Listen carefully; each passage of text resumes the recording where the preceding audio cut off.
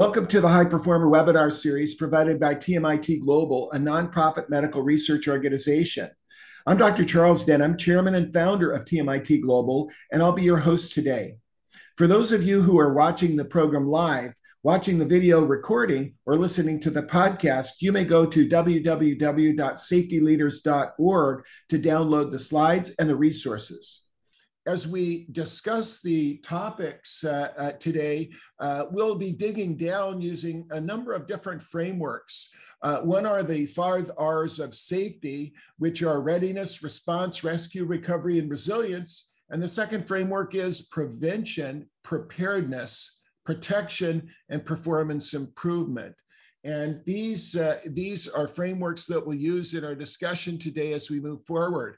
If you had to leave this very moment and did not have time to spend with us today, this slide really depicts what we're talking about today. We're digging down into the age 15 to 24, the leading causes of injury and harm and preventable death, and helping families, students, families, teachers, staff, have a structure and a checklist to address some of the emerging threats to our students 15 to 24. We'll go more broadly than that, but we'll be addressing the safety family plan, motor vehicle accidents, drugs, alcohol, and poisoning, including vaping, drowning, choking, severe emergency and injury care, bystander rescue care, infection threats, and self-harm threats that include suicide, but are not limited to that. We have run a webinar focused on these topics last month, and we recommend that you go to globalpatientsafetyforum.org or safetyleaders.org to be able to view that one. And this webinar today is really building on the topics we covered then. The framework that we'll cover today includes the 4 Ps, prevention, preparedness, protection, performance improvement. And really, prevention is both primary and secondary. And what we mean by primary is that something just doesn't happen. Secondary prevention is that if something does happen, that the harm is reduced. Preparedness is a state of readiness. Protection is what we call at the time of boom, or when the military talks about getting left of boom, but sometimes you are going to have a bad thing happen. And when that happens, you want to be as protected as possible. And then what can we learn from the other topics what can we learn from others who have been experiencing similar issues? So these are frameworks that we'll be using today. Also, just to tease where we're heading, this is a consolidated message by some leading researchers in our team. And if you had to leave this very moment, what would be a rough draft of takeaways? And the first off for students is, my safety and the safety of others is non-negotiable. It's never safe for me to get behind the wheel to drive after drinking alcohol or use drugs. I have a unique brain which is continuing to develop to help me reach my dreams and goals. Early alcohol and drug use can put me on a pathway to developing an alcohol or drug use disorder, compromising my ability to flourish in life. And I'm reading this to you because really these are pretty profound, and you're going to see a number of short videotapes throughout our program today. Those that are attending for continuing medical education and nursing education, it'll be limited to 90 minutes. For those of you that are watching longer and on our podcasts, you will have the opportunity to go and log on to videos if you wish, or listen to the longer session with longer videos. The third is, decisions I make today are never made in isolation. What I choose to do today impacts those around me and those I love most. And our message to parents is, I must remember the paradoxical window of dependence. While my student is very outwardly more independent than ever before, my parenting influence can continue to have major impact on their safety and well-being, even when it may not be clearly apparent. I understand that students continue to highly value input and advice from their parents, even if they do not overtly admit it or not. I acknowledge that my student takes note of my behavior and actions, even when they say nothing about this to me. Here, my student watches, listens, the good and the not so good. I recognize that their ear and their eye gates are wide open, learning vicariously. I need to be the right role model 24/7, 365. So why did I read that to you for those of you on the podcast and have this up on the slide? Because our audience is a little bit different audience than we've ever had before. We've expanded our programs to include higher ed, and you're really part of a learning laboratory today. We're covering a lot of content that we will be covering for a full unified school district of lower, upper, and middle schools, as well as higher ed programs that we'll be launching right after the holidays. And so a lot of the content that we'll cover is there. For those of you that are on the podcast, please come back to safetyleaders.org and go ahead to the web page, and you'll find a number of breakdown videos that are in smaller segments that are less than a meal and more than a bite that we'll cover today in our longer session. We're really delighted to have a great group today. Now, this program that we're sharing with you today has been free, has always been free, almost 200 sequential months.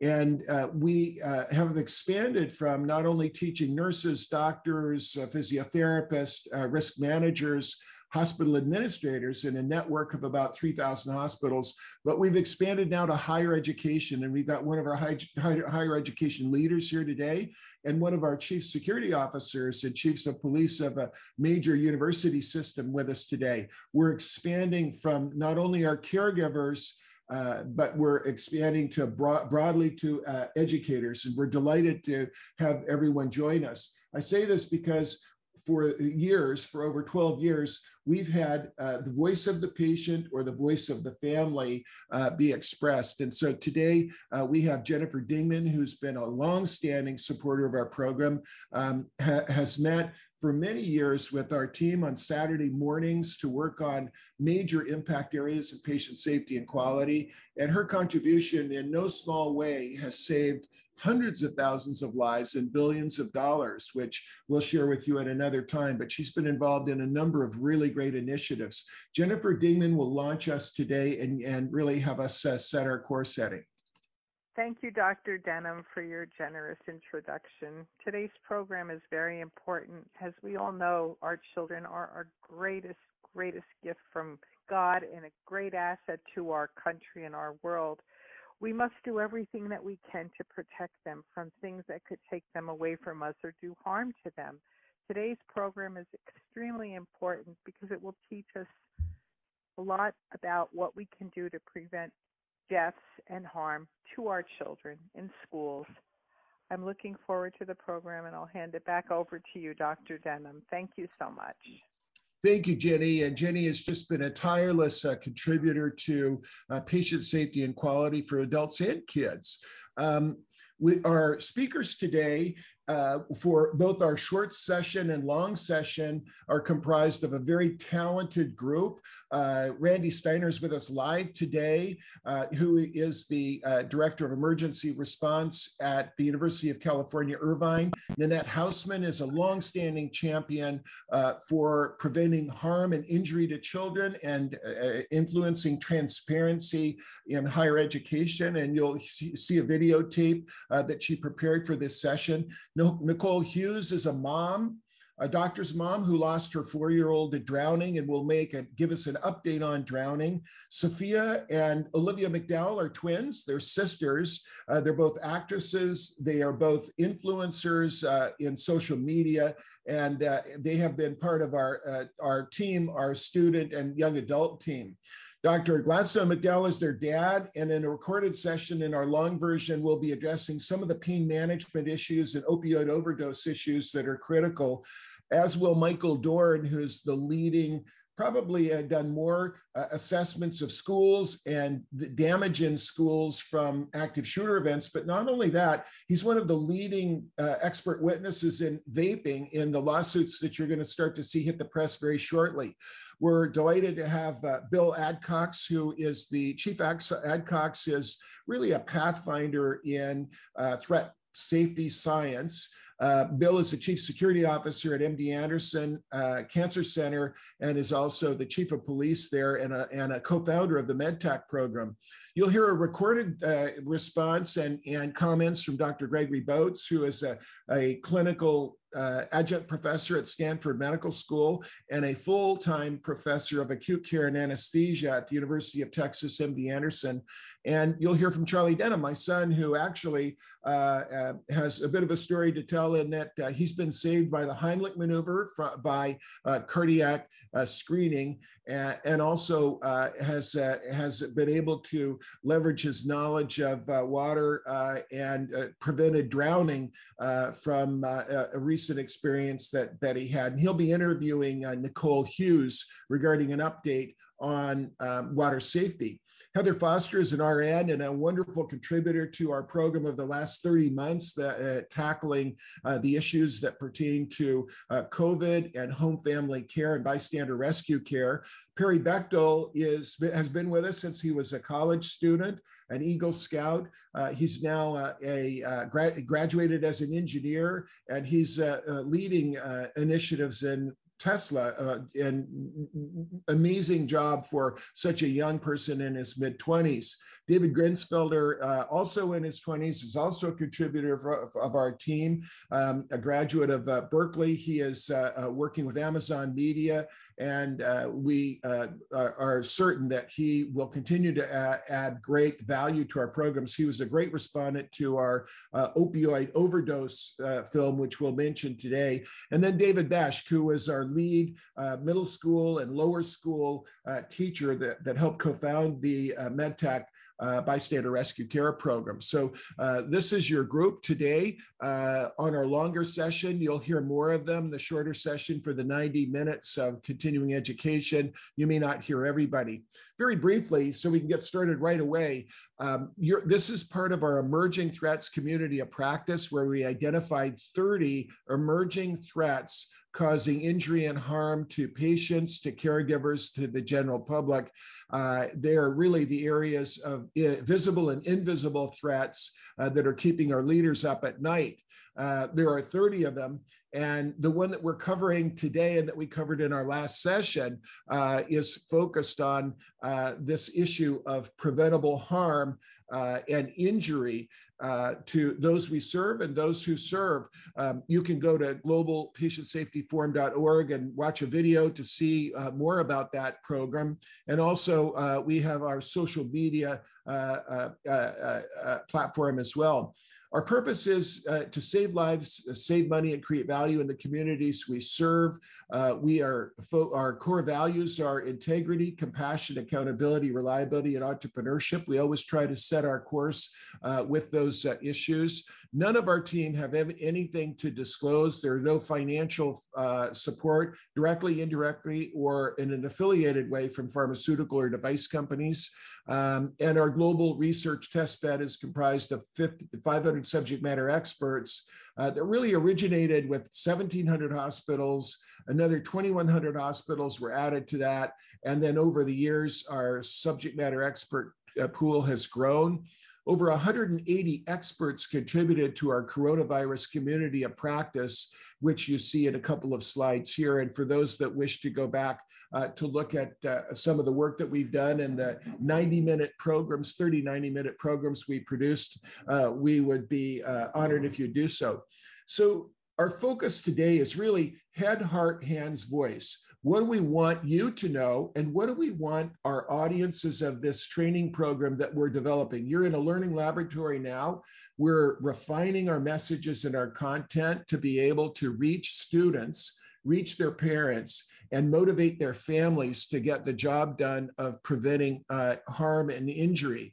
The head means what we focus on is what do we want you to know? The heart is how can we move you to action? Hands are taking the action, and voice is what can you share with others that'll allow them to take advantage of taking those actions. And so we'll be addressing those issues, and we address those in our coronavirus program, which you see in those that are viewing our slides on slide 22, 23, and 24, which I won't go into. So we can jump right into our topic today.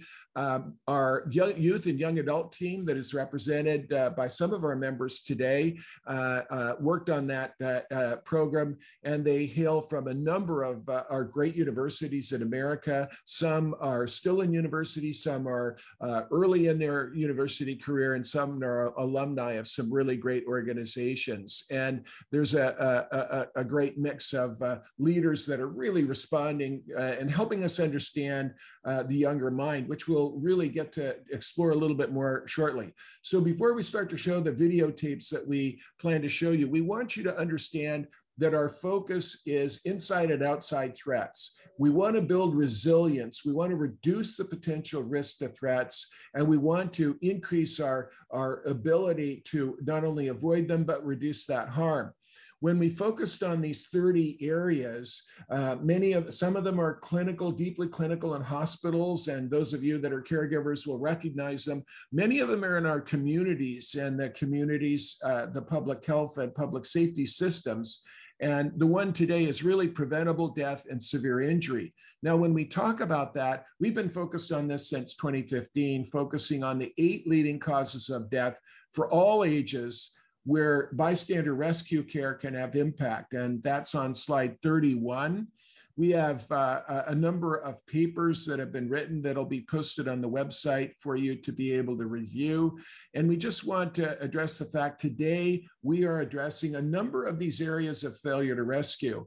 Cardiac arrest, minimally today. Choking and drowning, we're really going to focus on opioid overdose and poisoning by vaping, THC, and a number of, and fentanyl we'll cover today that is really building on our opioid films that we've addressed. Anaphylaxis is an acute allergic reaction, major trauma, infection care. We won't cover to a great degree today, but transportation we're going to cover heavily. And I think you'll be excited to see some of the things we learned about e-bikes and about e-skateboards and about a number of the things that can potentially harm our young people. Our process is to develop communities of practice, develop courses, help develop competencies, and then certification and incentives. And this is what we're building out for these schools. And so I'm just going to address, this is where the meat is for those of you that are on the podcast. The graphic page that the viewers can see is a graphic depiction of the causes of death by age for under 1, 1 to 4, 5 to 14, 15 to 24, and on up over 85. The data that is presented on this slide was published in 2016 from CDC data of 2013, but the 2020 data dramatically changed. And I'll toggle back and forth between these. And for those of on the podcast, what dramatically changed was the leading cause of death from children 1 to 4 became drowning, formerly for many years, motor vehicle accidents. And in our target group today of the 15 to 24 age group, opioid overdoses has really crept up. We have choking is a major issue, as well as drowning. But the really big change was those in our workforce years, from those in our mid-20s that are responding today, right through to 65, leading cause of death, opioid overdose. So that's really critical. Now, when we look at the 15 to 24 age group, the main reason for the death and injury are bad decisions. And as we shared in our webinar last month from the famous Serper Sean Thompson, think twice. His message to young people: he lost his son from the choking game, or what's now called the blackout game on TikTok, and a totally preventable death.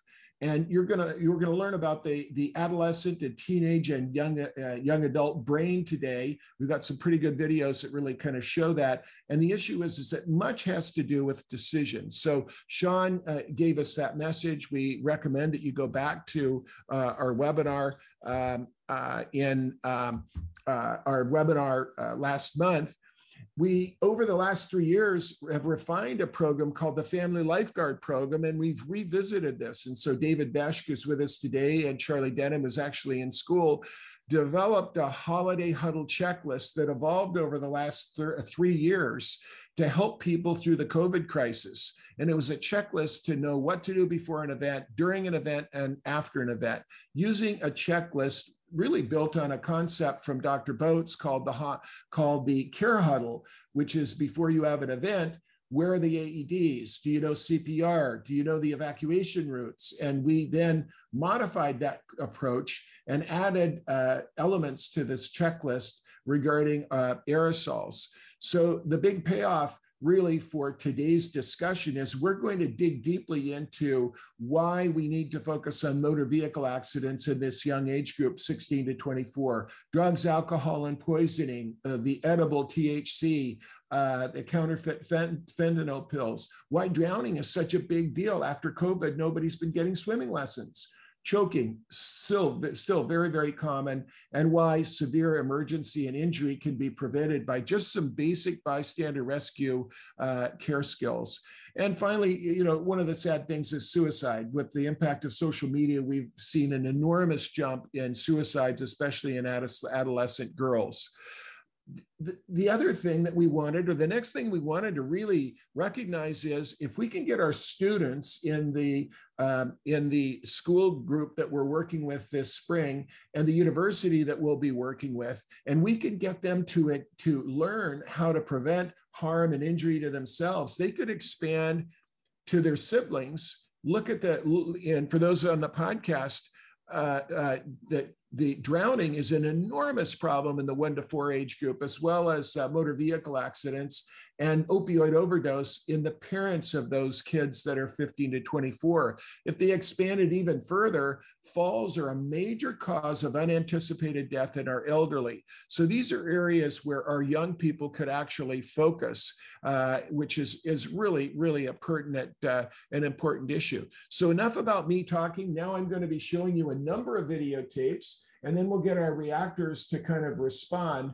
What we're going to show is, so what is it about the teenage brain that makes us more susceptible to making mistakes and that kind of thing? And so I'll be showing you a video here, and then we're going to dig into motor vehicle accidents. Why do adolescents and young adults have more car accidents than anybody else?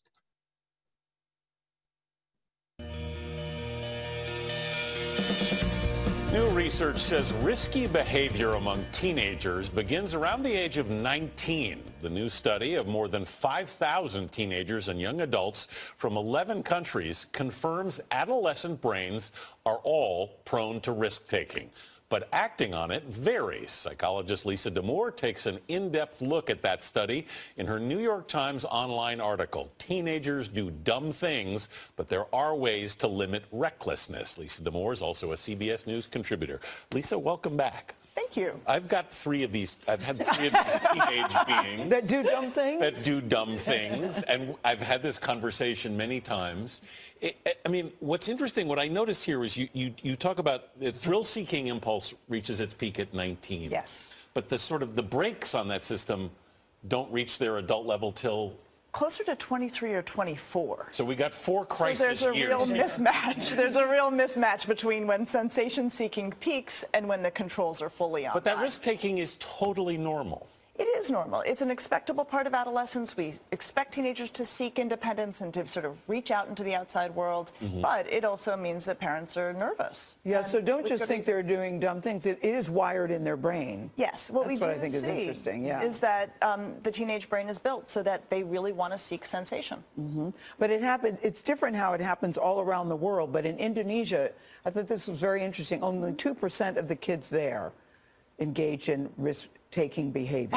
Have tried drinking in the last 30 days. Yeah. That was the finding. And so what's important about this new research is that it shows that teenagers around the world all have these gawky brains where their impulses can get ahead of their controls. But teenagers around the world don't take risks at the same level. So context matters. And that's important for parents to understand. And your parenting matters too. Absolutely, that there are things parents can do to help keep teenagers safe. What do we do? Yeah. So what do we do? So we reinforce laws that we know help keep teenagers safe, like driving curfew laws. We supervise them, right? Because for something to go wrong, temptation and opportunity have to come together. Yeah. We plan with them in advance for tricky situations they might get in. Like if they show up at a party and suddenly everyone's drinking and they weren't expecting that. We don't want teenagers to be trying to figure out how to handle those situations on the fly. So we want to have an advanced plan with them. One of the things that we see is that teenage reasoning is very different in different contexts. What they can say at home in the cold light of day with you isn't always what happens in the heat of the night. You say agree on an emoji. Yes, so my favorite new thing is that some teenagers will come to an agreement about a secret emoji code. That they'll say to their parent, if I send you the hamburger emoji, that means come get me, and make it look like it was your idea. That's a great. So if their friends see it, they know that they're not calling for help. Exactly. Lisa DeMore, all good advice. Smart. Thank you very much.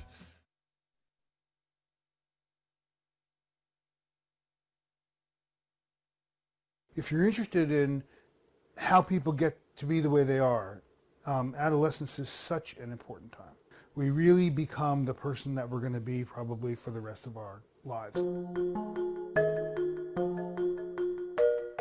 I'm a developmental psychologist. I specialize in adolescence. So I teach and do research on the second decade of the lifespan. And my research right now focuses on how adolescents make decisions, especially in terms of how they make decisions about risk-taking. The systems of the brain that respond to reward become very easily aroused. So things that feel good feel even better. And for that reason, people are very attracted to go after rewarding experiences, even if they might be a little bit dangerous. So that kind of impels kids toward risky behaviors. A lot of my interest in adolescent risk-taking and decision-making grew out of a project I was involved in that looked at juvenile justice policy and practice. And during the last decade, the U.S. Supreme Court has considered 3 landmark cases involving juvenile crime, probably the most important of which was a case involving the constitutionality of the juvenile death penalty. We were really delighted to see that our work was cited by the court in its opinions that banned the juvenile death penalty and that placed limits on the use of life without parole as a sentence for juveniles. Adolescents are different from adults in ways that make them less responsible for their behavior. They're more impulsive, they're more short-sighted, they're more easily influenced by their peers. So we developed a video driving game that we call Stoplight, where you're trying to get someplace in a hurry, you approach an intersection, the light turns yellow, and you make a decision about whether you're going to try to run it or not. So we can take this task into the MRI and have people play this game while we're capturing brain images. And what we have found is, first, adolescents take many more risks when they're doing this task in front of their friends than when they're doing it by themselves. I'm good, man. Good luck in there. We're going to be watching you. But second, when adolescents are doing the driving game, playing Stoplight, with their friends watching, parts of their brain that get excited by the prospect of a reward are lighting up. They're being activated. And we have shown that the extent to which the brain lights up during this task predicts how much risk-taking you engage in. So if we could get kids to stop doing things that put themselves in jeopardy, we could really improve the health of American young people. So that's a bit of a teaser regarding the adolescent brain. We're going to really get into the distractions and how distractions really work and how that impact can really be there. Now, we're going to be listening, when we talk about head, heart, hands, voice, we talk about what we want you to know. We're going to learn a lot about the adolescent brain, We're going to learn a lot about the injuries that are occurring. And again, this is the beginning of our journey to create a number of hours of core content for university students and for high school and middle school students. And so you're at the beginning of the beginning. So bear with us that some of the content may not be in the order that you may wish. We want to get everything through for you for the 90 minutes of continuing medical and continuing nursing education. We have the luxury of many more hours to deliver our content. But before we go any further, we will be hearing a story from a mom who lost her son, who is battling getting transparency of deaths and injury into our system. And there are natural Darwinian opponents of wanting to have that transparency. And now in this very recent, over the last 15 years, the development of the internet, the truth is really hard to identify. We are dealing with something that we call the narrative, and I'll get to that in just a minute. But what I want to do is just share with you, I'm a cancer doctor. I subspecialized in lung cancer. We battled the tobacco industry and major forces to convince people that tobacco actually would kill, that nicotine was addictive. And I had to treat many people that died of cancer. My father died of cancer at 59 years of age, a fighter pilot originally in World War II who was given cigarettes. We will always have some opponents of doing the right thing, because somebody's ox may get gored. There may be some financial issues that just will not allow everybody to get on board. So let's just talk about the concept of disinformation, misinformation, and malinformation. And we're going to show a short videotape for you here with a commentary. The internet has been a huge blessing. Information is now instant, searchable, and permanent. However, inaccurate information can have a terrible impact on our public safety and our public health systems. Information disorder has been popularized by the nonprofit First Draft that originally joined the Shorenstein Center at Harvard and subsequently moved to Brown University. The concept described in an excellent article published by the Harvard University Kennedy Center addresses misinformation, disinformation, and malinformation that can be differentiated by whether the information is false and whether there is an intent to harm. If you were to dive into the dark web, you'd find a lot of information you couldn't find with, say, just a simple Google search. And a lot of what's down there is simply false information. In recent years, that false information has made its way to mainstream platforms. Now, a simple Google search will show you ideas, thoughts, and movements previously hidden away from the dark corners of the internet. To protect yourself against what's false and harmful, you need to understand how that information comes to exist in the first place and how it comes across your social media feeds. Now, there are 3 different types of content as identified by First Draft. That is an organization fighting to bring you truth on what you read and watch. Disinformation, misinformation, and malinformation. Collectively, these 3 groups are known as information disorder. Let's start with the first. Disinformation is intentionally false. It's designed to cause harm. That's often backed by motivations to make money, to have political influence, or cause trouble just for the sake of it. The second, misinformation. That's also false content, but the person sharing it doesn't realize it's false or misleading. This is driven by socio-psychological factors. These people want to feel connected to their tribe, whether that's the same political party, activists for climate change, or those that belong to a certain religion, race, or ethnic group. Finally, malinformation. This is genuine information shared with the intent to cause harm. An example is when Russian hackers hacked the Democratic National Committee and Hillary Clinton's campaigns and emails. They leak certain details just to damage reputations. So before you hit or share or retweet, stop and ask yourself how that information came to exist and whether it's at all credible.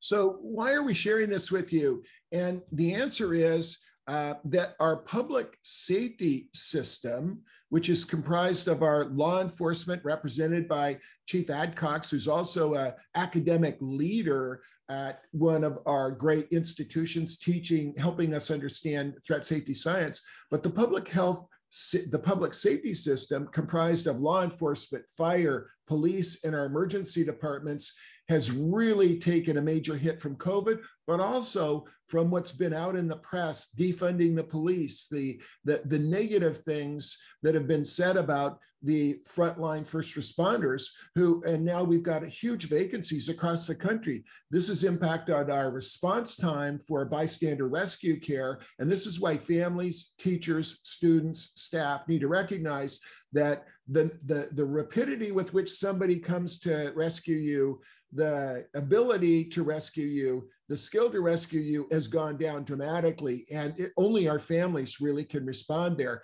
Over on the other end of the continuum, our CDC has taken an amazing hit with all of the politicization and polarization that's occurred in the press, and it has really destroyed our public health education system. So what we're trying to do with this program, and we're apolitical on this, is we need to have you understand we've got to step up because our students and our families are less safe than they were, still probably more safe than many countries, but we really need to focus on that. And the other thing is this use of the narrative to combat issue, to fight the kind of dirty warfare using their own set of facts to be able to reduce potential risk. The major company that owns the major tobacco companies owns 35% of Juul, the company that generates the vaping devices. Major lawsuits are coming out because of the enormous damage to our children from vaping, and it's a war of public opinion. And so when our mom shares her story of her loss of her son and her goal to champion having transparency and injuries and harm and death, there are natural opponents, and we aren't dealing with facts anymore. We're really dealing with the narrative and the public opinion. So what is shaping public opinion? And then we'll go to our audience after we listen to Nanette Hausman's video. But I want you to just have a chance to watch 3 trailers.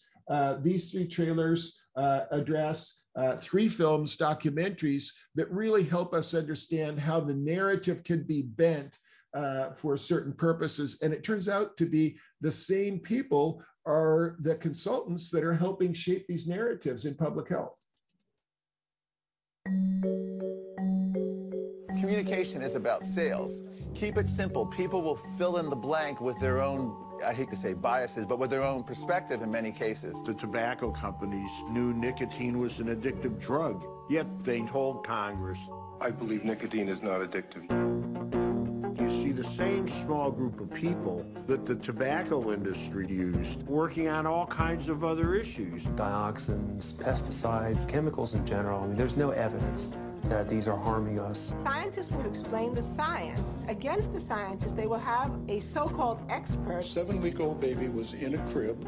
I literally heard a gasp when he told the story about this baby. Either one of you paid to testify for your time here in opposition to the bill? Citizens for Fire Safety.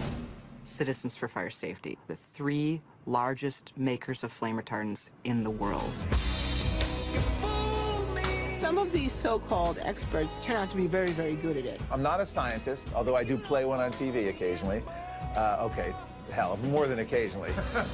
It creates a whole new cast of characters, these people who become well-known for casting doubt on global warming. Catastrophic global warming is a hoax. There's no scientific consensus. You go up against a scientist, most of them are very hard to understand and very boring.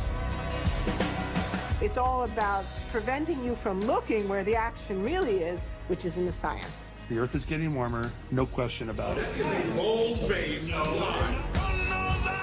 It's kind of an amazing accomplishment. Such a small group of people have had an enormous impact on public opinion. We're the negative force. We're just trying to stop stuff. You won't fool me anymore. The change is gonna come, and we will see the light. My name is Victor DiNoble. I'm a scientist. The story I'm about to tell you begins 29 years ago. I get a phone call from a guy named Bill Dunn. He said, I have a job for you. He said, I work at Philip Morris and we make cigarettes. We got a problem. 138,000 people will have heart attacks and brain strokes every year caused by nicotine. You guys make a product that you know kills people? He said, no, we don't kill anybody. Nicotine does, but we have a program. Philip Morris recognized that it was in their interest to find products that killed less people. Dead people don't buy cigarettes. To a scientist, that's a dream. You get to do a job that actually might make a difference. I proposed a design to the company, a cigarette that had tobacco, but no nicotine. Our drug would be in there, but no heart disease. But there was a catch. They were also doing research to make more addictive products. When the two worlds collided, less harmful or more addictive, they chose more addictive. When you go to work for Philip Morris, you sign a secrecy agreement for the rest of your life. You're not allowed to divulge what you did there. Imagine 50 years of the secrets of an industry that had kept secrets better than any industry. If I resisted these guys, they could ruin my career. But if I didn't resist them, what's my career worth? Victor DeNoble was the first whistleblower. It was nothing like we'd ever seen. It's a huge story. Huge, huge, huge. It changed the debate on tobacco, and it opened the floodgates of attacks on the tobacco industry. They came to our houses, set up surveillance, took photographs of me in front of my front lawn playing with my kids. They both unbuttoned their jackets. I could see a holster. My heart just stopped. They weren't interested in science. They were interested in threatening me. There were TV, media people everywhere. There was no turning back. But it was not going to stop the tidal wave that was about to hit the tobacco industry.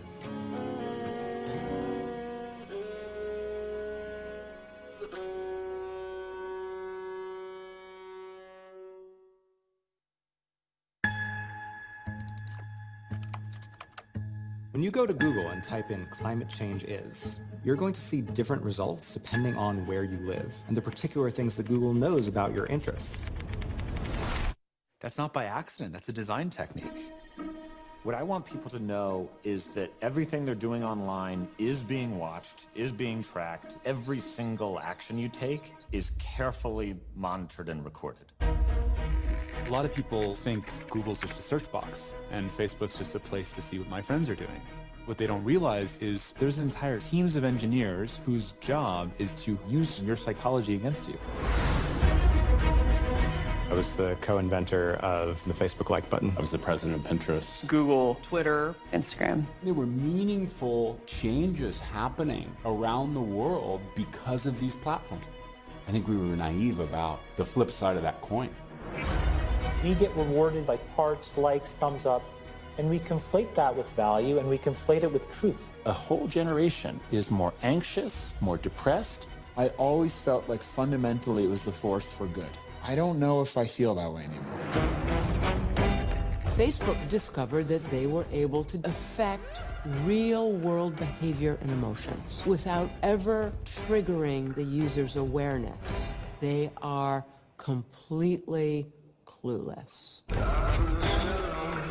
Fake news spreads 6 times faster than true news. We're being bombarded with rumors. If everyone's entitled to their own facts, there's really no need for people to come together. In fact, there's really no need for people to interact. We have less control over who we are and what we really believe. If you want to control the population of your country, there has never been a tool as effective as Facebook. We built these things and we have a responsibility to change it. The intention could be, how do we make the world better? If technology creates mass chaos, loneliness, more polarization, more election hacking, more inability to focus on the real issues, we're toast. This is checkmate on humanity.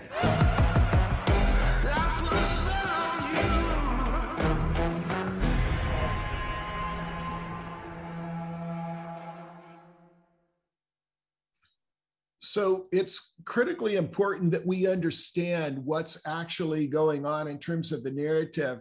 And I can tell you in my own community here, a high school that's about 2 miles from me, there's only one bathroom that the kids can go to that doesn't have everybody vaping. And one of the presidents of one of the local high schools has told me he thinks that probably 20 to 30% of the kids are vaping. As the battle regarding opioids and vaping and these lawsuits start to hit the press, you're going to see that there will be a lot of public information out there, and the battles will be in the court of public opinion. So it's critical as we think about the next story, and we're going to stop just for a moment. We're about ready to really dig into the causes of harm and death of these kids. But the heart is so critical. And we've asked Nanette Hausman to tell the story and let us understand what it's like to lose your child.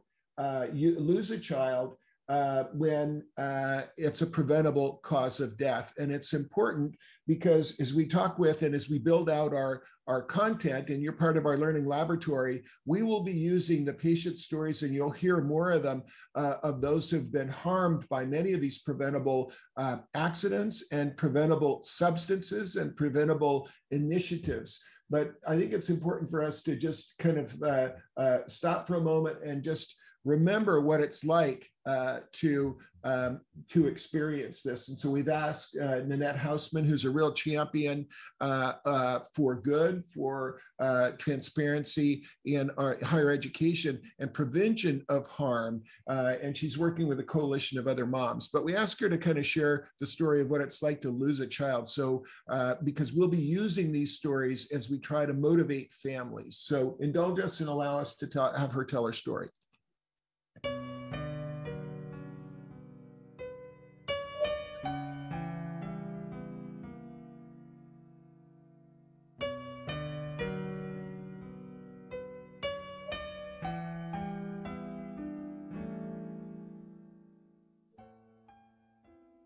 It all started on a typical Tuesday evening in early September of 2018. My youngest, Corey, had started college just a few weeks earlier at the University of Colorado, Boulder. When our caller ID showed Boulder Community Health, we didn't immediately panic or put the pieces together. The doctor informed us that Corey had a skateboard accident on campus, had suffered a head trauma, but was in stable condition.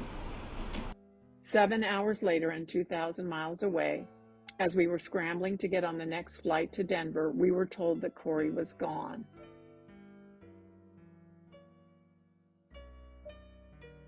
What's it like to have your child, brother, or close friend with you one day and gone the next? For my family, this loss is devastating, life-altering, and crushing. Our funny, smiling, happy-go-lucky youngest died after falling while traveling alone on a campus sidewalk in broad daylight. We were completely blindsided and in shock.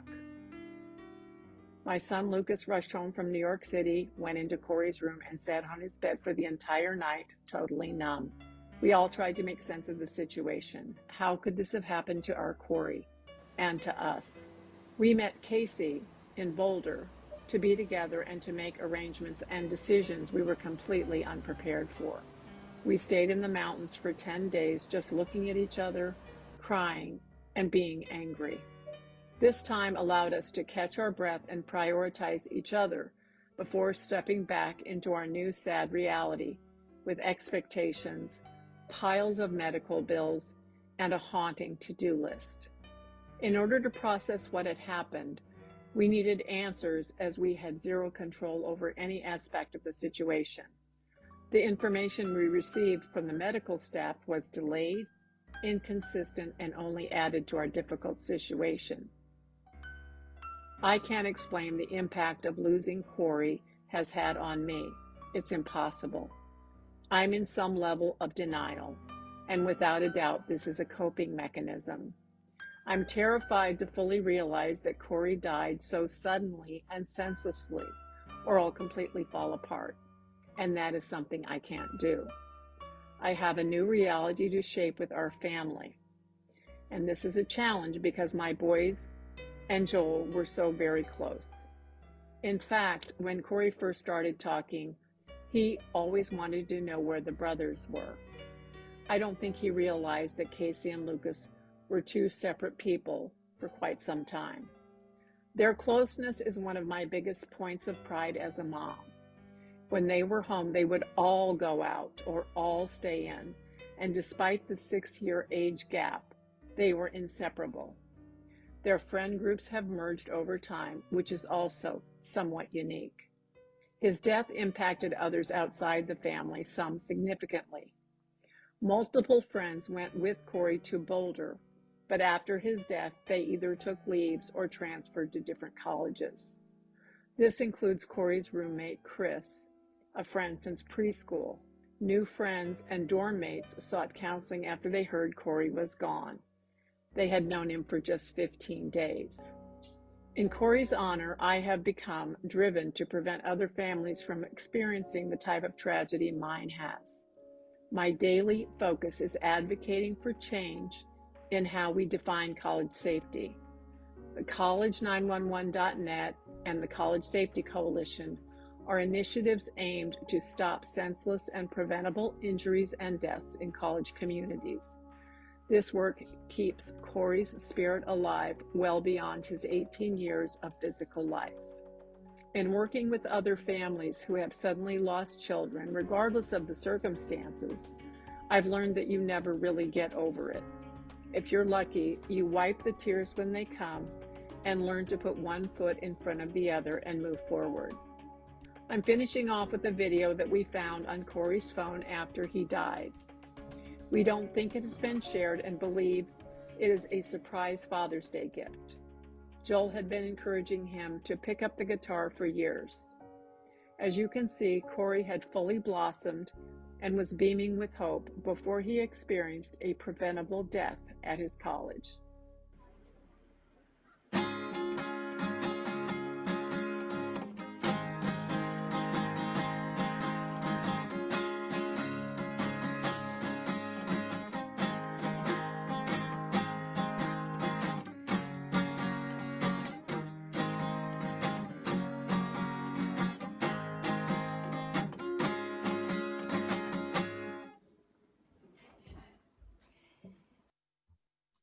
We're so grateful for the great work that Nanette is undertaking and has really taught us so much about what we could do to help prevent the harm to our kids that are off to college. Oddly enough, when she called the university to collect his things, she found out there were 2 other deaths just in that first 3 weeks of his freshman year. And this is known as the red zone. Those first years in university and college are those these things are happening. So let's shift gears, and before we have our group respond, we're going to show a video and a couple of videos regarding the adolescent teenage brain and motor vehicle accidents and why some of these things are going on, and then we'll go to our reactors.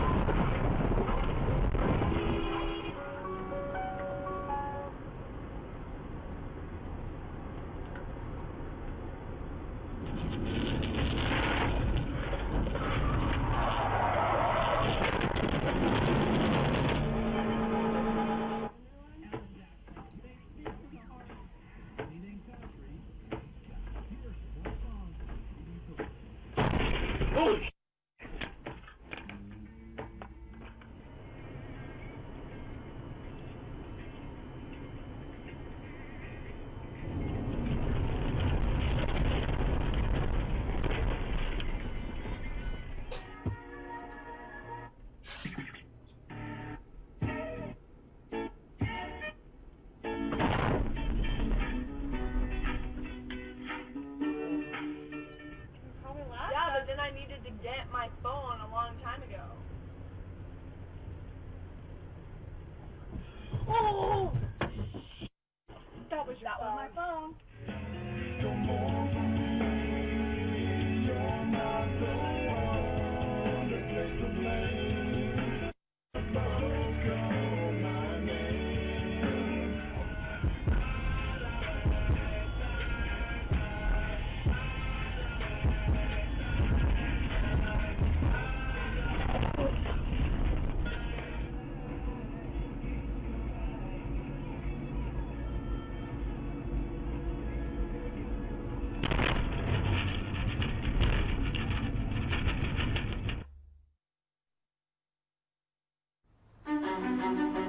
Think you know all about distracted driving. Think again. Your eyes are on the road, your hands on the wheel, but your brain isn't geared on driving. So when you're looking at something straight in front of you, you should be able to see it, but you don't. It's just like having tunnel vision behind the wheel. It's because you are cognitively distracted. AAA and the AAA Foundation for Traffic Safety partnered with mental distraction expert Dr. David Strayer and his team at the University of Utah to undertake a landmark research project that challenges the current mindset about distracted driving. Building upon previous visual and manual distraction research and 5 decades of aviation psychology looking at pilot distraction, this groundbreaking study focuses on mental distractions, also known as cognitive distraction. Using brain-based metrics, driving simulators, and a first-of-its-kind instrumented vehicle, participants were studied as they engaged in various non-driving behaviors, from listening to the radio or talking on a mobile phone to using voice-activated dashboard apps. With these findings, researchers developed a ranking order for distraction similar to the 5-category rating system used for hurricanes. The study offers evidence that you're not necessarily safer just because your eyes are on the road and your hands on the wheel if your brain isn't geared on driving.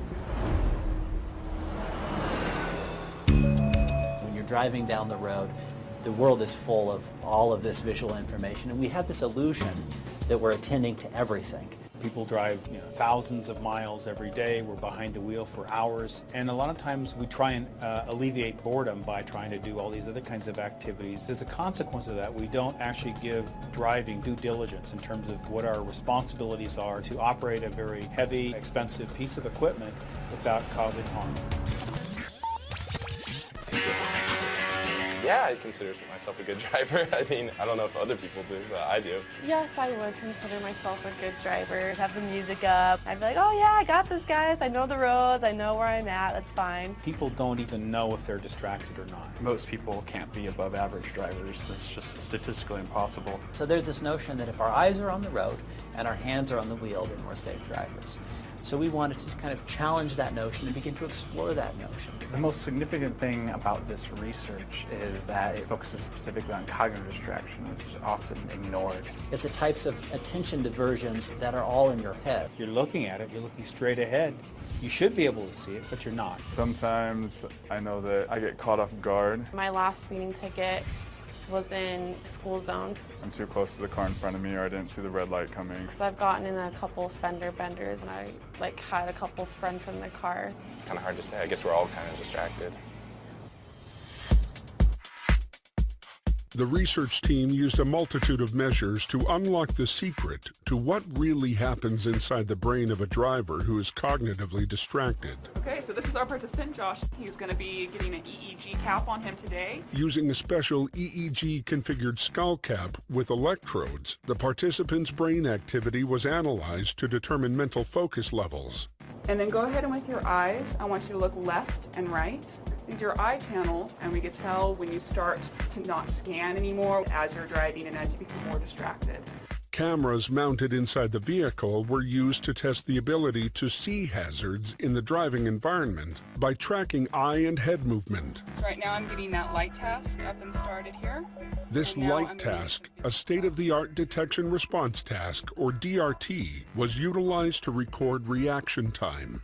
Drivers were to ignore the red light and then trigger a switch when presented with the green light. And a horrible scene met his eyes. But what we're doing in this study that's unique is we're taking 8 different tasks and we're measuring driver behavior, driver performance while people are doing these very different tasks in a way that hasn't been done before. Plus 4 equals 8. When we're doing the studies, if the green light comes on and people don't respond to it because they haven't seen it, that's a potential hazard. It's really kind of a surrogate for the types of visual information that people are missing all the time in the driving environment. Yeah, like last night I was at the park, Just to let you know, you did miss a couple of the lights, just even sitting here driving, only listening to an audiobook. When people engage in more and more difficult tasks, that they tend to miss more and more of those lights. It could easily be a pedestrian, it could be another car, and so those misses are extremely problematic. Rather than trying to anticipate the environment, they may not scan for the threat of a pedestrian in a crosswalk, but respond when that pedestrian does appear, if they do indeed see that pedestrian. And we thought, let's just try and develop a system that's very intuitive and to understand about how severe something is. People are familiar with a Category 5 hurricane. They know that's a real high level of destructive force. Likewise, a Category 5 level of distraction is something that really has a lot of hazards. Times 4 minus 5 equals 18. Yes. Oh, there's a stop sign. Sorry, guys. Okay. Wait for them to go. Okay, So we have her on screen. As you can see, her horizontal eye movements here. And when she's driving straight, she's not scanning as much as when she's doing single task driving. Wait. This is a great picture. Reply to this email to comment. Reply. Thanks, Tyler. It was so much fun. We'll definitely have to do it again. Send. Next message. We found that interacting with the speech-to-text system delayed response time to the DRT device more than any of the other conditions. I think it suggests that trying to understand cognitive distraction really does require kind of a scientific effort, and that just using intuitions isn't necessarily sufficient.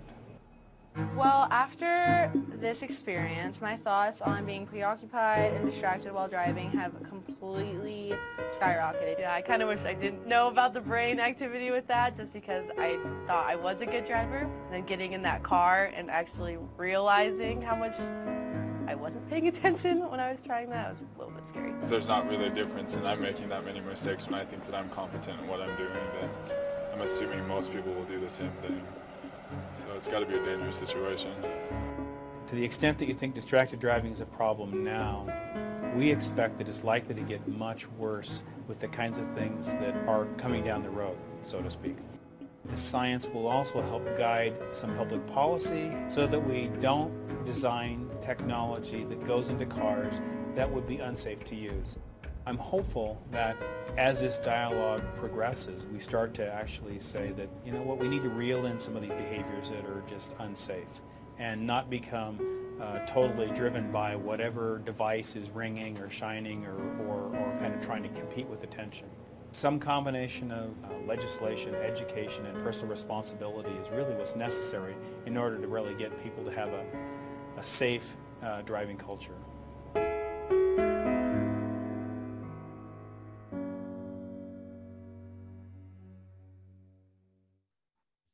So what we'd like to do is ask Chief Adcox to respond to kind of what you've seen there. We'll go to David after that, and Randy after that. And I'll let you know, David, for the youth, we've got e-skateboard accidents and e-bike accidents we're going to get to here in a couple of minutes. And so we know that the distractions driving are major, and we know that we are seeing a lot of car accidents in this younger age group. But we want to first go to Chief Adcox. What would you like to share with us, Chief? Well, thank you very much, Dr. Denham, and welcome everyone, and welcome panelists. I think the evidence is very clear that with the current state of our electronics and how we are behaving behind the wheel of vehicles, that we are increasing the chances for an accident or a catastrophic event. I do think that as we get further down the road and get a better handle on the pandemic as it becomes endemic, and as we get more people driving back out and driving, they haven't been driving as much in a while. There's all these distractions that we may be looking at a pretty serious effect. We do know that traffic deaths have gone up during our the COVID time, so we just have to be cognizant of that. The other thing, I think what this is all showing us is that, you know, this tremendous amount of misinformation, disinformation, and malinformation is something that is very, very detrimental, very impacting on particularly on our younger adults. And so we as adults have to be really careful how we are communicating and working with and setting up those appropriate boundaries with young adults so that it has a long-term effect. It doesn't go in one ear and out the other. And I think there's a lot of evidence to show that speaking candidly with our family members and talking about not just that you shouldn't do something, but really talk about, you know, the consequences of certain actions and behaviors and explaining it as far as their life goals and how that would be impactful is very helpful. But we have a long ways to go, and we certainly appreciate you bringing these things to the forefront, Dr. Denham. Well, thanks, Bill. And you know, you're at a major cancer center that treats lung cancer. I was a subspecialist in lung cancer. We have a heck of a fight on our hands when we come to the substances, which we're going to come to in just a minute. But since motor vehicle accidents were the most common, David, your thoughts in terms of the distractions, and I'll let you know what Perry shared with us, which we've recorded. Sure. Yeah. I mean, it's such a timely issue. I see it every day with people I'm in the car with. You know, I experience those same temptations, and I think it's difficult with a lot of younger people my age and below. There's shortening attention spans, right? All this short form media that kids are getting through TikTok or through Instagram makes it a lot harder for them to just sit and do something as simple as driving. So, you know, I don't know what the solutions are at this exact moment, but I do know that there's a need to break that stranglehold that this technology has over people's attention spans. So I'm hoping that we're moving in the right direction, but I don't know exactly what to say. Right. Really relish your thoughts when we cover the substance issues as well here shortly. So Perry, you are not only an engineer working for Tesla, but you're also a pilot. And very familiar with a lot of the physics and the biomedical engineering issues that are addressed when we talk about motor vehicle accidents and severe trauma. React to what you saw regarding the distractions with the backdrop that the younger brain is not very risk averse, and the distractions and then the speed and the risk that we see with the electric skateboards and e-bikes. Sure. So especially with distracted driving, I think it's something that everyone has experienced at some point in their life. And I think that the video is just really great to show, because I think watching those clips, everyone I'm sure has been to the point where you've been those people. You've been on your phone, you've been using the radio. And I think those clips are a really good reminder of what can happen, as well as the consequences, especially with younger drivers and people new to driving. I don't know if they've all had close calls. I think most experienced drivers have had close calls, whether it's distracted driving or another driver doing something out of the ordinary.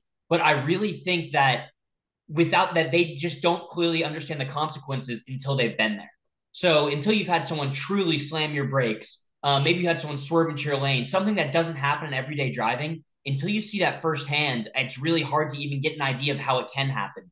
And so with younger drivers, with newer drivers, with kind of the teenagers that are more inclined to take risks, I think it's really important that you do try to set up a protocol and just really be strict to yourself about not being distracted. Whether that's putting your phone in the back seat, whether you have the willpower not to touch it.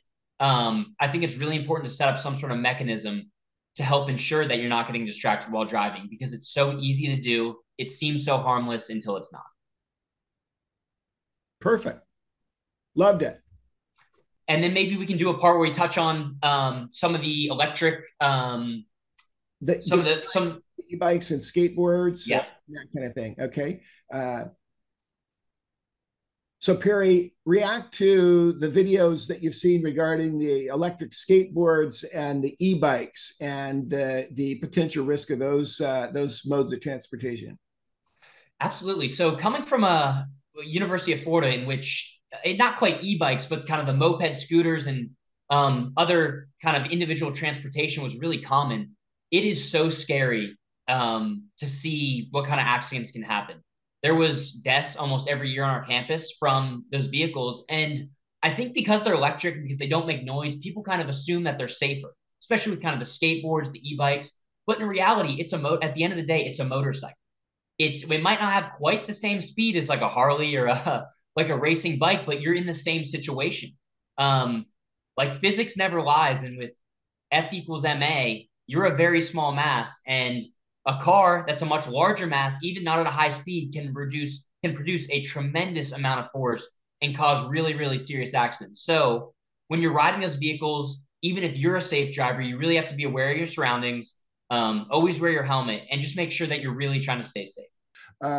Randy, anything you want to add before we shift gears on our topics? I'm going to figure out this Zoom thing one of these days. No, thanks for having me, and good to see everybody on the panel, Chuck.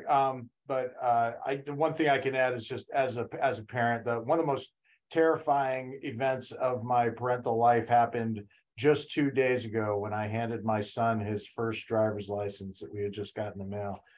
And I was the one who had taught him to drive, so I've seen the level of distraction. He's gotten much better over time, and I think he's going to be a safe driver. But it is a very scary thing.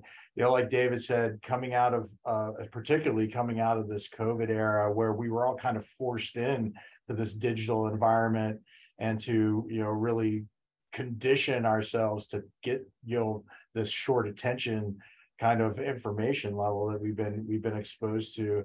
Now coming out of it, as Chief Adcock said, coming into, when my son first started to drive, when we first started learning, it was very few cars on the road because we were kind of in the middle of COVID. Now that's changed. So it is a very poignant topic. I think that driving accidents are going to continue to be, very high on the list of preventable type accidents with younger people.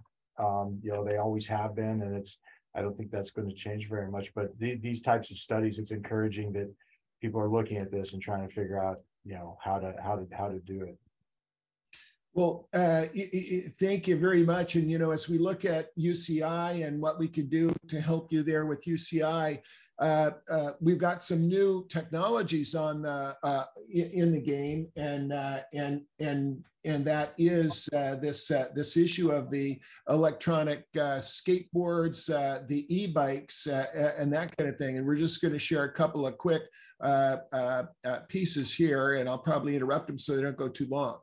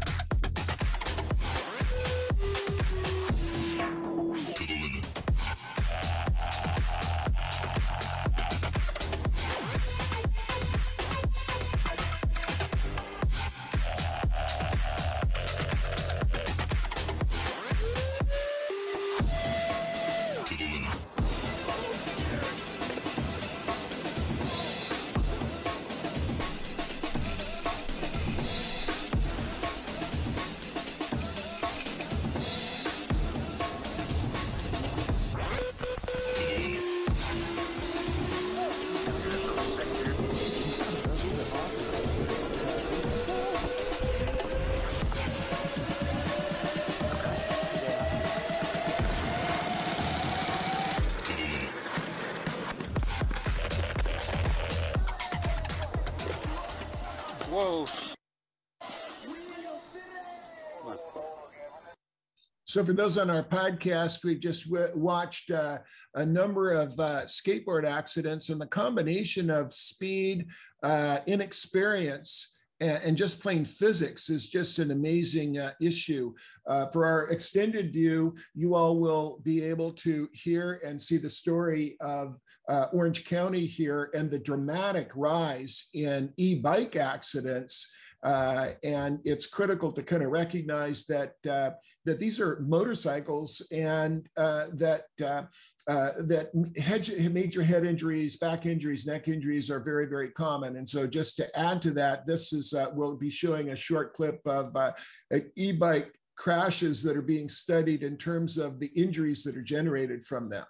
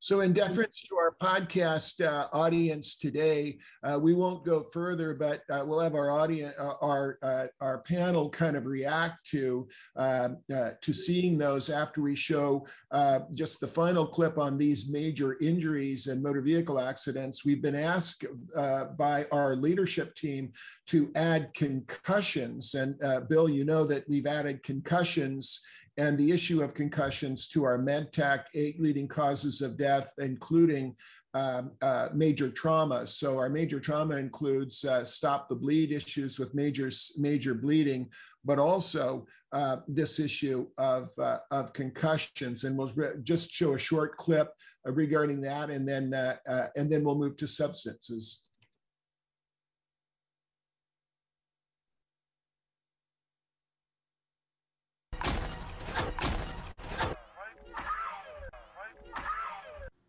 Concussions have been a major focus area in American football for years. However, even in 2022, we have a lot more to learn about traumatic head injury, whether in sports, motor vehicle accidents, or falls. This morning, the NFL and Players Union agreeing to tighten the rules, dictating when a player must come out of a game after taking a hit to the head. Heavy pressure. They were bringing sauce. On Sunday, Dolphins backup quarterback Teddy Bridgewater tackled on his very first snap of the game. The team pulling him out per the new concussion guidelines. Those guidelines in place because of this hit to Dolphins starting quarterback Tua Tagovailoa less than 2 weeks ago.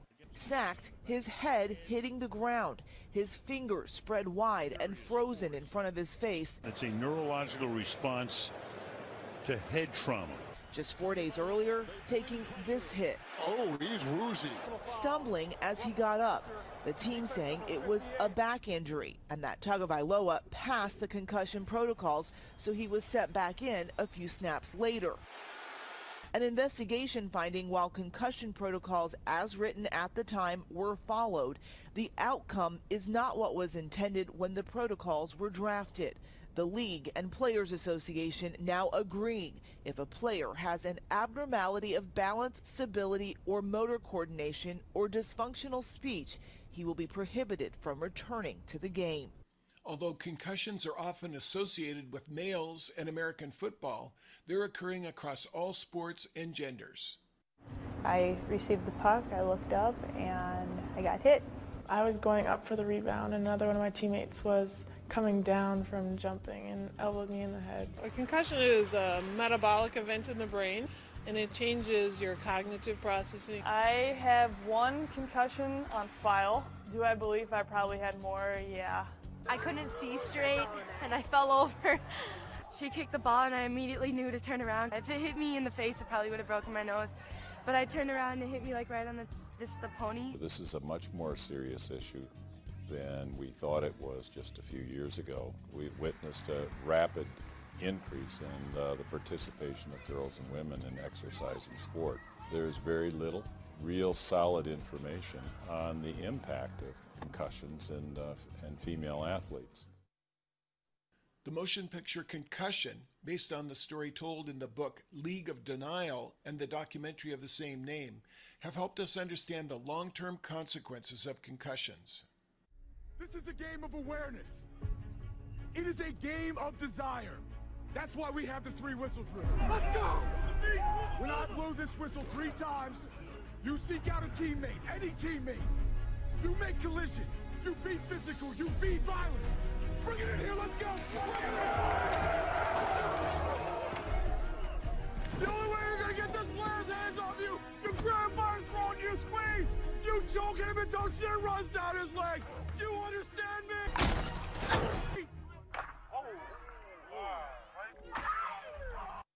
So again, in deference to our 90-minute program, we will keep this concussions piece short, but we go into recognizing concussions, what's important about those from leading physicians. We want to shift gears right now to go to substance, and the substance issues that are absolutely critical are alcohol, THC, the vaping, and many of these new issues. And one of them that's critical regarding hazing and college students returning to school is the issue of alcohol abuse. It's a real problem in colleges because you're drinking an obscene amount of alcohol, and all the effects of that alcohol may not even be at play until you pass out. You can literally pass out and your blood alcohol concentration can continue to rise if you're drinking hard alcohol like rum, bourbon, other hard liquors like that. And this is the first time a lot of times the kids turn 21 in college, the first time they've ever had alcohol, so they may not know what their limits are. They have no clue how much they can consume and what's too much. And the reason that people die is you have involuntary reflexes that are basically knocked out if your blood alcohol level gets too high. So think about how often you drink a sip of water and you start coughing, oh, it went down the wrong pipe. Well, if your blood alcohol level goes beyond a certain point, that gag reflex no longer works, and so you can asphyxiate in your sleep and die. And I want to show everyone really quickly how blood alcohol concentrations affect your judgment. And why this often happens is because, innocently enough, you may start off, have a drink, and you're starting to feel relaxed. Your intensification of mood. Then you're getting a little sedation. This is where you start to wonder, driving may not be such a smart idea. Maybe after 2 or 3 drinks, you're starting to get impaired motor skills. 0.08 in many places is an illegal level of blood alcohol concentration as far as DUIs. So things are beginning to be impaired. Not really dangerous yet, but I want everyone to focus on this. Significantly impaired judgment. Significantly impaired judgment. You know what that often means? I'm going to keep on drinking. This liquor, it's not touching me. Often happens in college kids. Then once they get confused, they may even be close to blacking out, but their friends are giving them more and more shots because their friends have impaired judgment. This is where things get kind of scary. Between 0.3 and 0.4, for most people who are naive to alcohol, you can start to lose consciousness. And then beyond 0.4, again, if you're alcohol naive, you can go unconscious. That's how you die. Now, what's crazy is I have seen full-blown alcoholics walking around the ER with levels of 0.4 plus because they're so used to having that much in their system. But a college kid, theoretically, maybe that's the first time they've ever even had alcohol. And what happened in his story, he kind of passed out, so that people around him figured, oh, he just needs to sleep it off. He needs to sleep it off. Let's put him in the bed and let him sleep it off. Check on him in the morning. And that's often the wrong thing to do because, like you said, you lose your gag reflex, your breathing's suppressed, and you can just wake up. And the people around him probably have impaired thought process as well. Like, are they thinking safe? Are they being extra cautious? Probably not. And let me ask you this as parents. If your children ever called you up and said, you know what, my friend is not responding, we drank too much, I don't think you would ever be upset. Nope. You would be there in a heartbeat. So I've got that exact phone call, but it was from my daughter's friend. And, wow. But yeah, I'm very thankful that my daughter's friends were around her to say, hey, but you need Did they a call parent. 911? No, she was just on the verge of the passing out aspect. By the time I got there, she was out, and as I was able to check her and kind of help her ride through it. But new experiences with alcohol, and as long as they know, you call them, there'll be no questions asked, as long as they're safe. Yes, and I told her, even on that day, when she goes to the graduation party, I said, if you need to call me, no questions asked, you call me, and luckily the phone call came. And most colleges have a healthcare facility, because if you cannot get your friend to respond to you, they need to be in the emergency department where they can be closely watched, be given IV fluids if necessary, and more importantly, sometimes you need a breathing tube to get you through the night. Otherwise, you will not wake up the next morning. Colorado teenagers Will Brown and Jasmine Block are united by the all-too-common bond of addiction. My life is falling apart around me. I started using it just to feel like I could function. The pair, now sober, both say they got hooked on a high-potency form of marijuana extract. It's sold as edibles or oils, known as wax or shatter, that contain as much as 90% of the psychoactive THC, the chemical that gets you high. Compare that to the hippie high you may have grown up with. That pot had between about 2 to 5% THC. While millions do benefit from medical marijuana, in some cases, researchers have linked these new, more powerful concentrates to physical dependence, psychosis, and anxiety. When these patients come in and they have repeated vomiting or acute psychosis, they tell us it's super hard to stop, which says to me it's addictive. How do you know that these are directly THC reactions? So we track it by urine drug screens, and that tells us THCs. Officially law of Colorado. The rise in cases like these are such a cause for concern that Colorado's governor just signed a new law to track and limit the purchase of high-potency pot. Right now in that state, anyone 18 or older with an easy-to-get medical marijuana card can buy 40 grams of concentrates a day. When the law kicks in next year, that drops to 2 grams a day for anyone aged 18 to 20, and just 8 grams a day for anyone over 21. Digital tracking will monitor daily sales, and those marijuana cards will be tougher to get.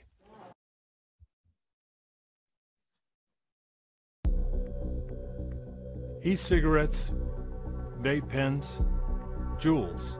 They're often marketed as safe alternatives to smoking, but their cool designs, fun flavors, and the fact that they're easy to hide means it's not only smokers who want them, it's kids. And for kids, they're definitely not safe.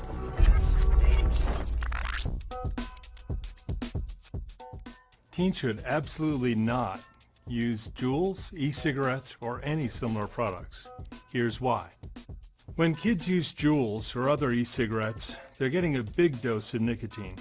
This disrupts their brain development.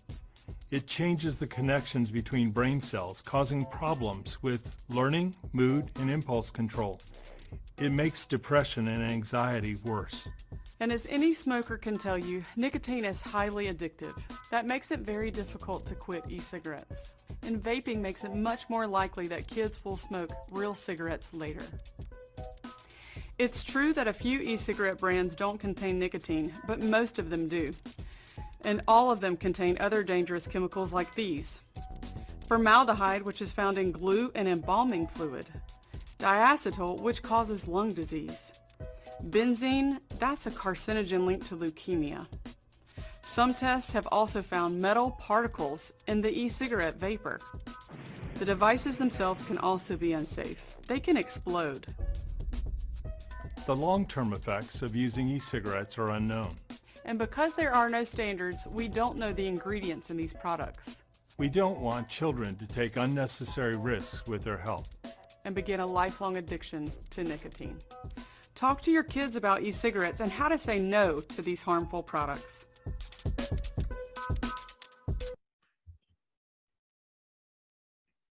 So we've covered a number of these substances. We'll, before we finish substances, we'll go to the edibles and the THC.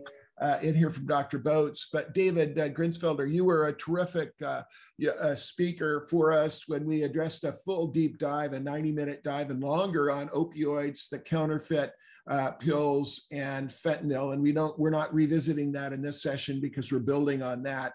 Thank you for that. And that we are not minimizing that, but today we're building on that by addressing the alcohol issues, the vaping, the THC, and the edibles. Your thoughts, your perspective from you in the mid-20s.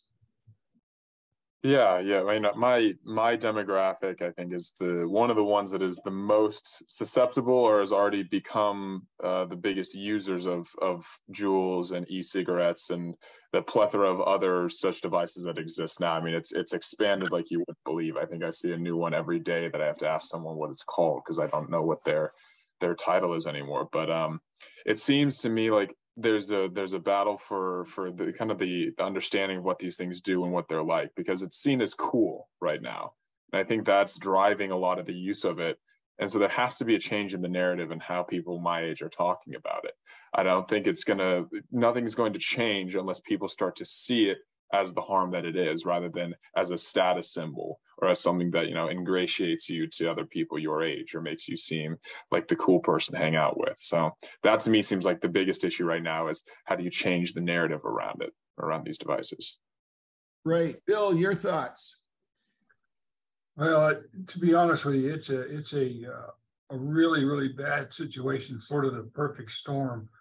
When you think of in terms of most of the studies on THC and so forth, we're very old, and we're dealing with very low percentages of THC compared to what we have today. And so this whole issue of legalized marijuana, medical marijuana, et cetera, is just in its infancy. We really don't know. We haven't worked through it all.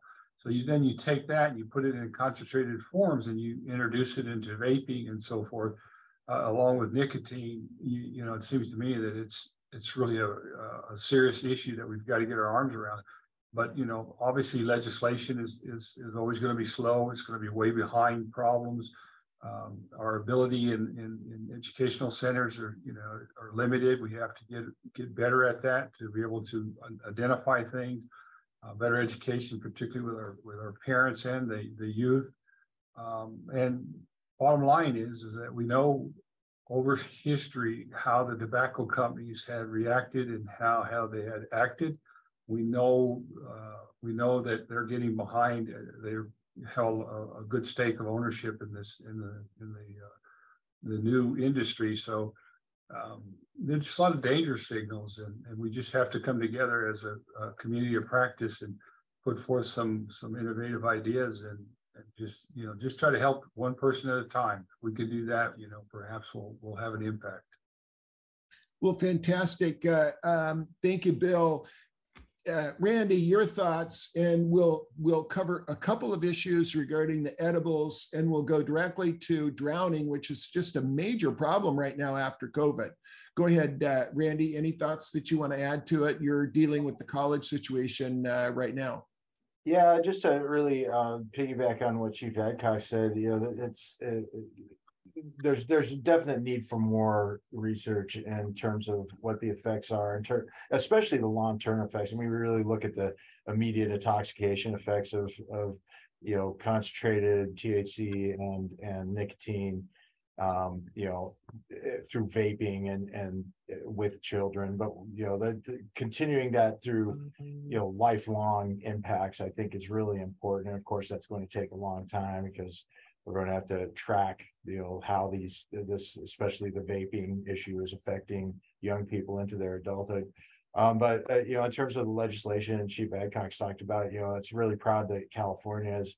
The governor just signed into law the anti-flavored tobacco initiative that was passed by the voters in California this last election, really overwhelmingly.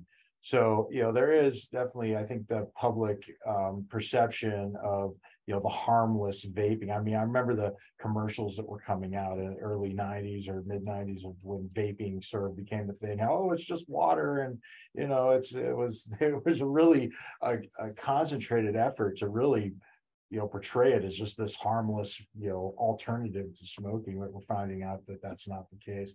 So continuing, hopefully that trend of legislation continues across the country, and we can really start holding the tobacco companies accountable for what they're doing.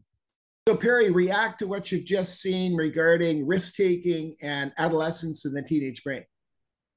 Well, I thought that video was really fascinating in that there's actually physiological differences in the teenage brain and how it makes decision and approaches risk.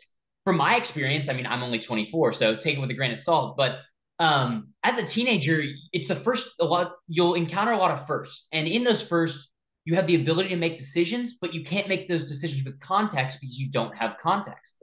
And so from my experience growing up, I always felt that, as a teenager, you might not have context on a situation, so you'll make a particular decision. But that's really fascinating to know that there's in addition to that, physiological differences that can make you even more prone to take risks.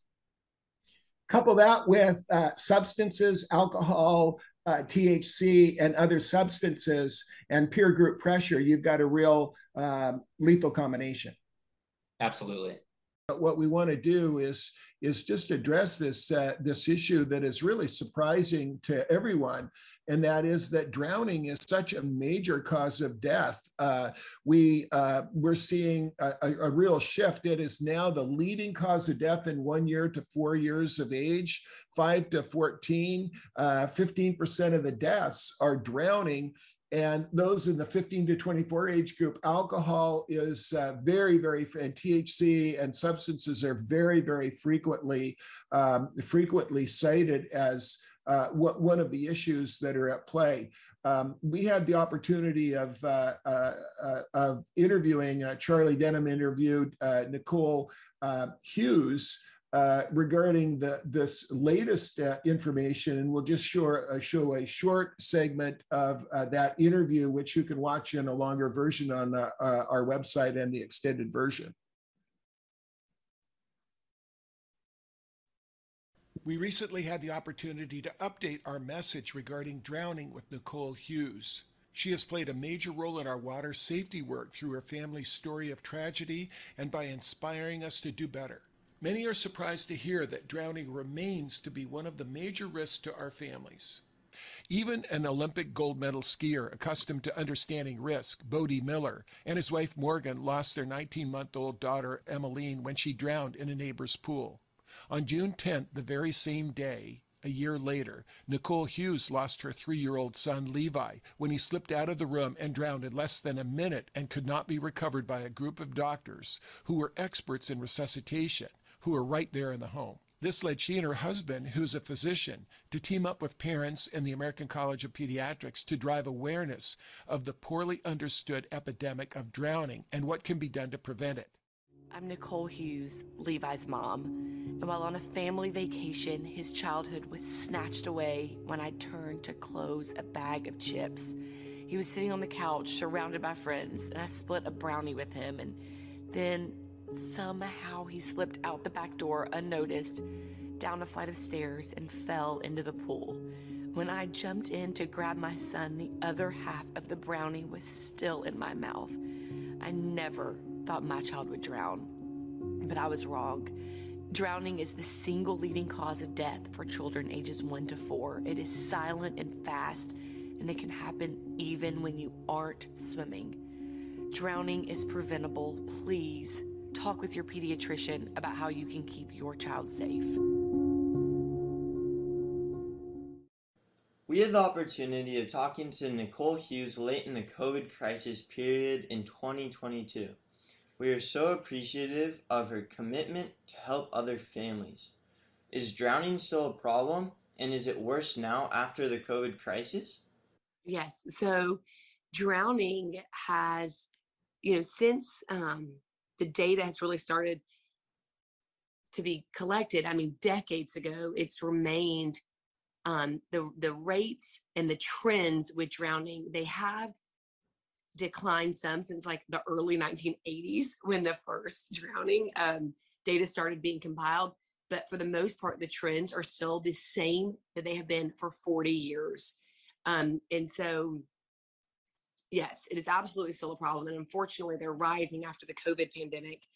the trends have always been and remain toddlers being the most at risk, teenagers 15 to 19 being the second most at risk, and actually the elderly 80 to 85 being the third most at risk, which is not really information that most people think, but especially in that 1 to 4-year-old range, the COVID the deaths during the pandemic have risen for multiple reasons, because the age group by far, I mean, it cannot be emphasized enough, most likely to drown is the 1 to 4-year-old age range.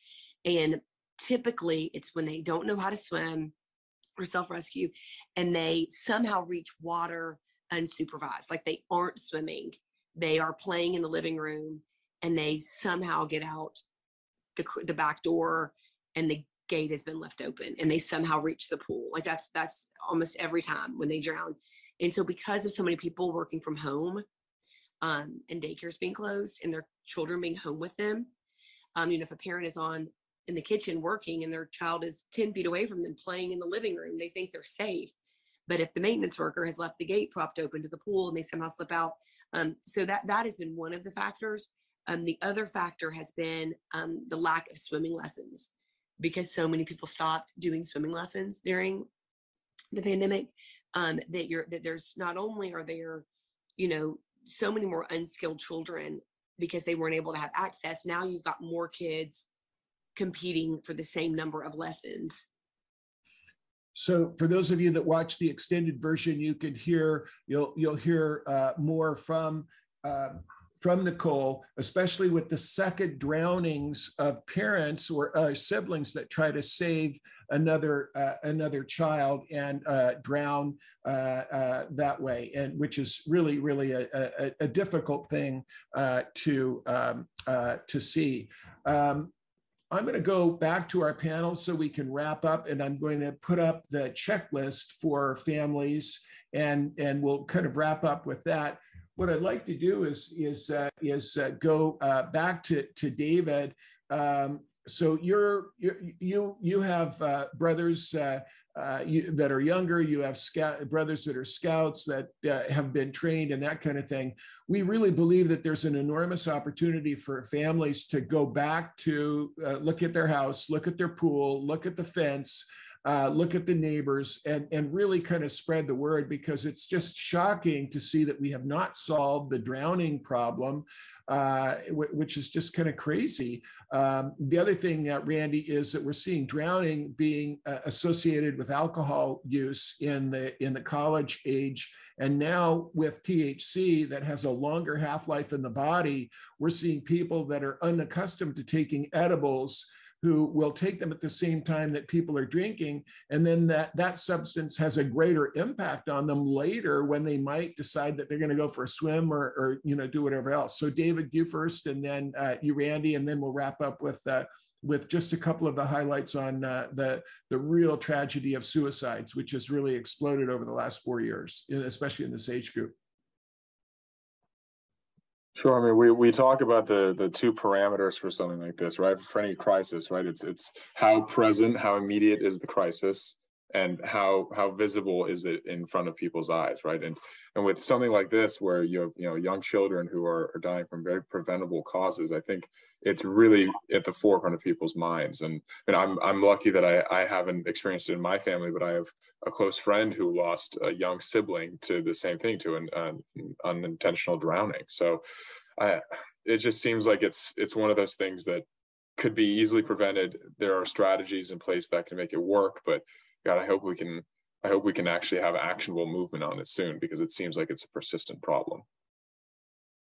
Randy, anything you'd like to add on this drowning issue, and then we'll wrap up on suicide? Yeah, just really pushing the message of the parental involvement in teaching our kids these not just swimming, but survival in the world in general. I mean, as you know, I'm a scout, Chuck. I'm a scout leader, and my son was just got his Eagle Scout from his troop. But water safety is a really big part of Boy Scouting, and making sure that anytime anybody goes to camp that they pass water safety tests. So, these young kids have to learn how to swim. And, COVID obviously put a really big dent on that, but we really have to make the extra effort to come up. It's never too late to learn how to swim. And it's the type of thing, it's a skill that will save your life someday. So we just have to keep pushing that message.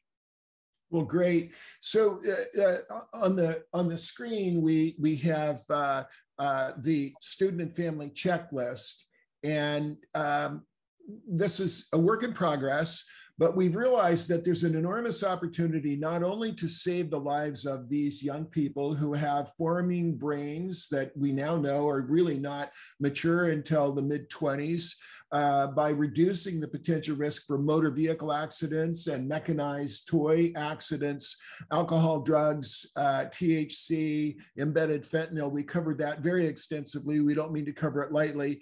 Drowning, but also suicide. And we've seen one of the reasons we opened with the social media impact is that it is felt to be a main contributor to suicide and the rapid growth of suicide in women, in young adolescent women, and that this is a critical issue. So as we wrap up, we're going to be making recommendations and continuing to build out the strategy to develop family safety plans, really address, and we recommend that families discuss motor vehicle accidents and the fact that distractions, substances, helmets for e-bikes and skateboards be attended to, that the kids really be careful about alcohol poisoning, fentanyl poisoning, especially with the counterfeit pills, edibles, etc. But the drowning, which is just really shocking, in our extended version, we'll show some just great examples of choking. Even in my family, my son, I had to do the Heimlich maneuver on him about 2 months ago. He would have passed away had I not been right there for him. So this is something very, very common, and that the families really need to learn CPR, AED use, how to practice the skill of the Heimlich maneuver, knowing what the rescue position is, stop the bleed training, and then this issue of concussions, which we've added to. So these are all critical issues, and we want to thank Nanette Hausman, who shared the story of her son Corey, and that the bill that she's putting forward, and the fact that she's really helped us understand this critical issue of family members over 18 having a medical power of attorney, having your smartphone put the setting on the smartphone so that you can notify your in case of emergency contacts when you dial 911 automatically, knowing where your level one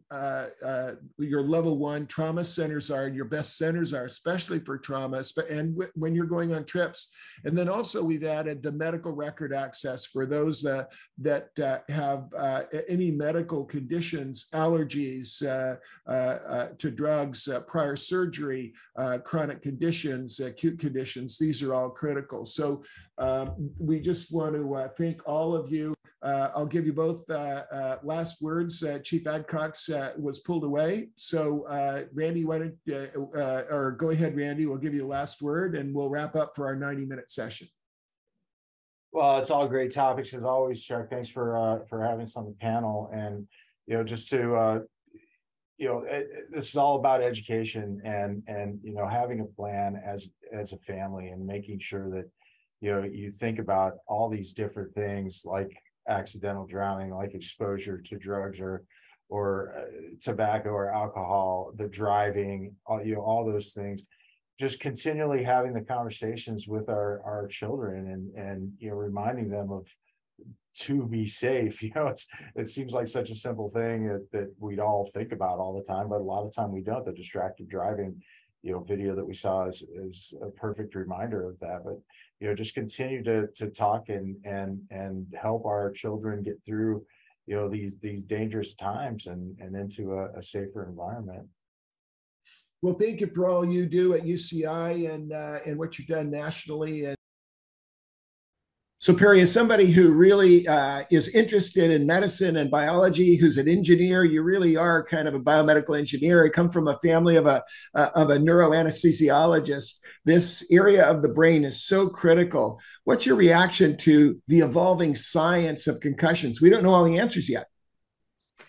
I think it's really important research, but it's just really a lot of people just aren't aware. So many people think, like they said in the video, and oh, unless they passed out, they're fine.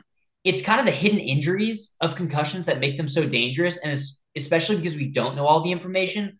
I think it's really, really important that everyone, especially if you're in active sports, you're playing soccer, football, baseball, that you're really just aware and kind of always think twice after you get hit, even if it's just kind of a light hit, maybe a light fall. Just really think twice and make sure to follow procedure, talk to a trainer, talk to a coach, and make sure that you're not playing after you get hit. And so we'll close today. Thank you for being part of our learning laboratory. We're building out these building blocks. There'll be more resources on the website.